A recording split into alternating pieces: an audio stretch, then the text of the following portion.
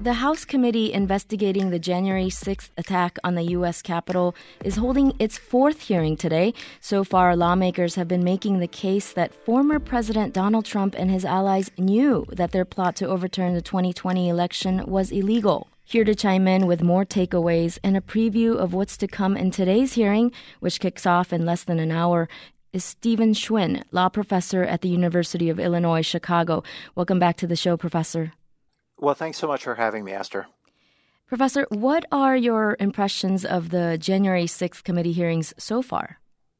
So the committee has been doing an outstanding job of putting together evidence, some of which we've long known and other evidence that we haven't really known, putting it together in a kind of narrative package that shows exactly who knew what when in order to help establish a case that those at very high levels at the White House, including former President Trump, knew that what they were doing was illegal and without basis, and setting this up for potential prosecution by the Justice Department.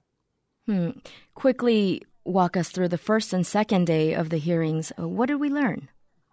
So we learned, we learned a lot of things that we already knew, but packaged in a somewhat different way to create this kind of narrative that President Trump knew and understood that what he was doing was based on false information, that there really was no fraud in the election, at least not to the extent that would overturn the election, and that he knew that the legal plan laid out by John Eastman and others that were advising him was actually illegal, that there was no basis in law for the plan that they were setting out. And so we heard testimony from high-level, mostly Republicans, stating that President Trump understood these facts, he knew them, he had heard them from various sources, and that he understood that what he was doing was illegal. Why didn't we hear testimony directly from then Vice President Mike Pence? Well, we haven't heard testimony directly from Mike Pence yet because the committee has not called upon him to testify. Apparently what the committee's strategy here is to get information from other people that were close to the situation and can testify to the facts without having to put Mike Pence on the stand, so to speak, before the committee.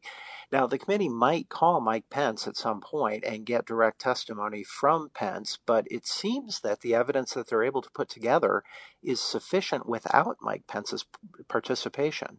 Yesterday, Pence spoke at the University Club of Chicago and made little reference to the January 6th attack on the Capitol. What do you make of that?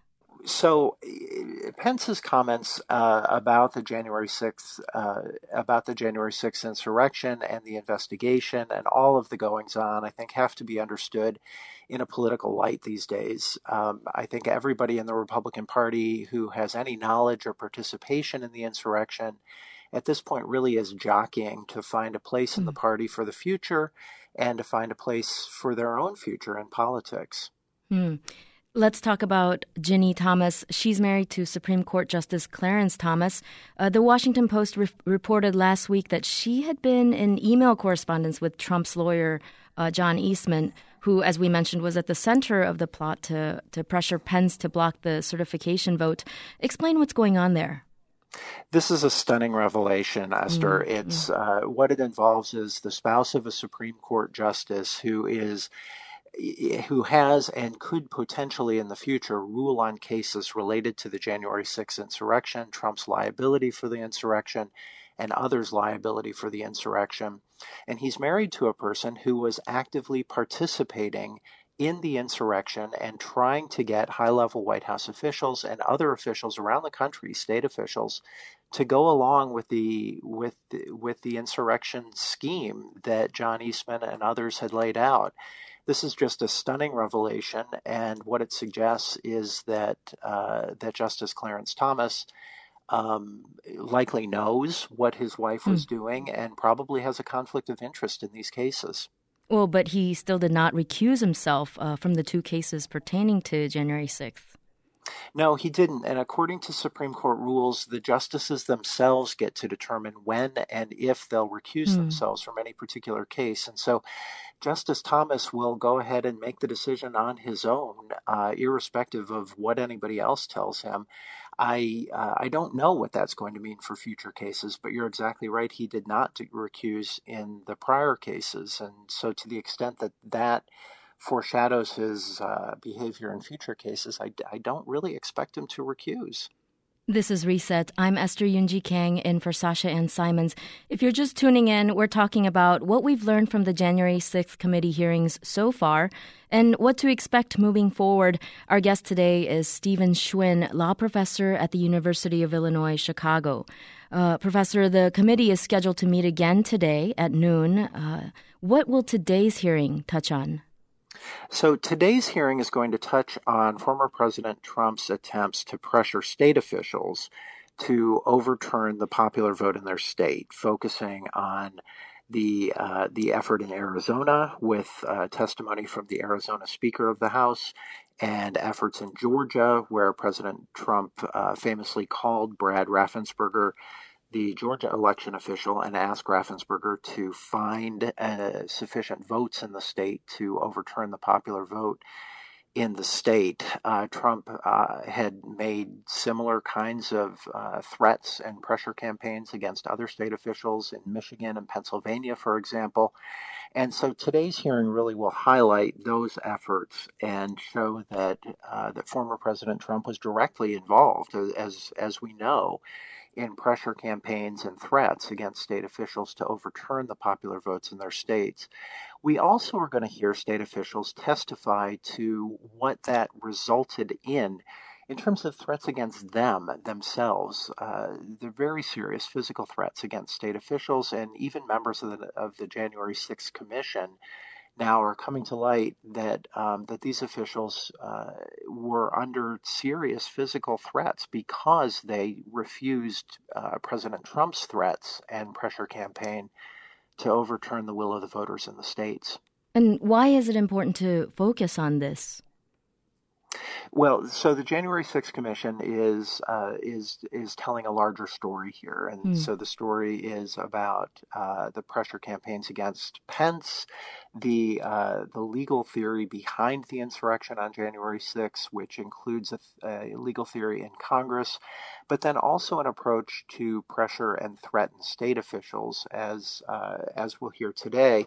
The idea here is that there was a kind of multi-pronged, very carefully laid out legal theory and approach that was all wrong-headed, just to be clear about this, and utterly illegal, just to be clear about that as well, but nevertheless a very carefully coordinated campaign at every level of government, everything from pressure campaigns and threats to the vice president, to pressure campaigns and threats to members of Congress, to pressure campaigns and threats to state officials, and as we'll hear on Thursday, pressure campaigns and threats to members of Trump's own administration and the Justice Department.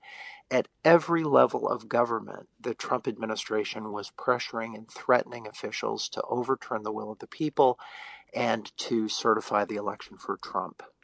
So later this week, the fifth hearing will be led by Representatives Stephanie Murphy of Florida and Adam Kinzinger of Illinois. What are you expecting to hear from these representatives and the rest of the committee? So what we'll hear on Thursday is more about President Trump's threats and pressure campaigns against officials at the Justice Department. Now, this is really a stunning story. It's been told several times, but I expect the committee, as it has with its prior hearings, to kind of put together a coherent narrative that brings all the disparate pieces together and tells a story that helps us understand how Trump's pressure campaign against officials in his own Justice Department complemented and contributed to the larger approach to overturn the election. What we'll hear is President Trump's pressure campaign to install a leader at the Justice Department who then would contribute to a delay in the electoral count at Congress, sending the votes back to the states on a theory that state legislatures are able to overturn the will of the voters, which incidentally is a theory that Justice Thomas subscribes to and underscores kind of the significance of Justice Thomas's contribution to the insurrection as well, and the link that we had talked about earlier with his wife, Ginny Thomas. And so what we'll hear on Thursday is about former President Trump's pressure and threat campaign against officials in his own administration in the Department of Justice to go along with the legal theory that John Eastman and others had laid out to overturn the election and send it to Trump. Well, Representative Adam Kinzinger received a mail threat to, quote, execute him and his family for his participation in the January 6th committee. Could you talk a little bit about that? Sure. This is the kind of thing that today's politics are going to bring. And with Trump and his supporters doubling down on these false claims of election fraud and this just frankly quite wacky theory that state legislators ought to be able to overturn the will of the people, the more we hear about this, the more threats I'm afraid we're going to see against members of the January 6th Commission, other election officials, and officials at all levels of government. So moving forward, what happens after these hearings wrap up? Will charges be brought? That we don't know. And so we do know that the Justice Department, to some degree, is coordinating with the committee and receiving information from the committee. What we don't know is exactly how much and exactly how that's happening.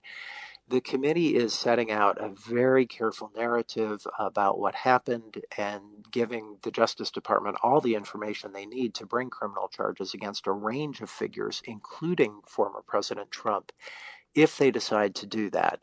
Now, there are reasons, some would say good reasons, for the Justice Department to exercise caution in bringing criminal charges against somebody like former President Trump. Others have claimed that the Justice Department really ought to bring those claims, and there's no good reason for them to stall. The committee has given them all the evidence that they need. They can go ahead and bring those charges if they want, and it really at this point is in Merrick Garland's hands and others at the Justice Department as to whether it's a good idea to bring this kind of prosecution, given the evidence that the committee has assembled for the Justice Department. That's Stephen Schwinn, law professor at the University of Illinois, Chicago. Professor, thanks for your time today. Thanks so much, Esther. Thanks for listening. I'm Sasha Ann Simons. We've got more for you on the podcast, WBEZ's Reset, wherever you listen.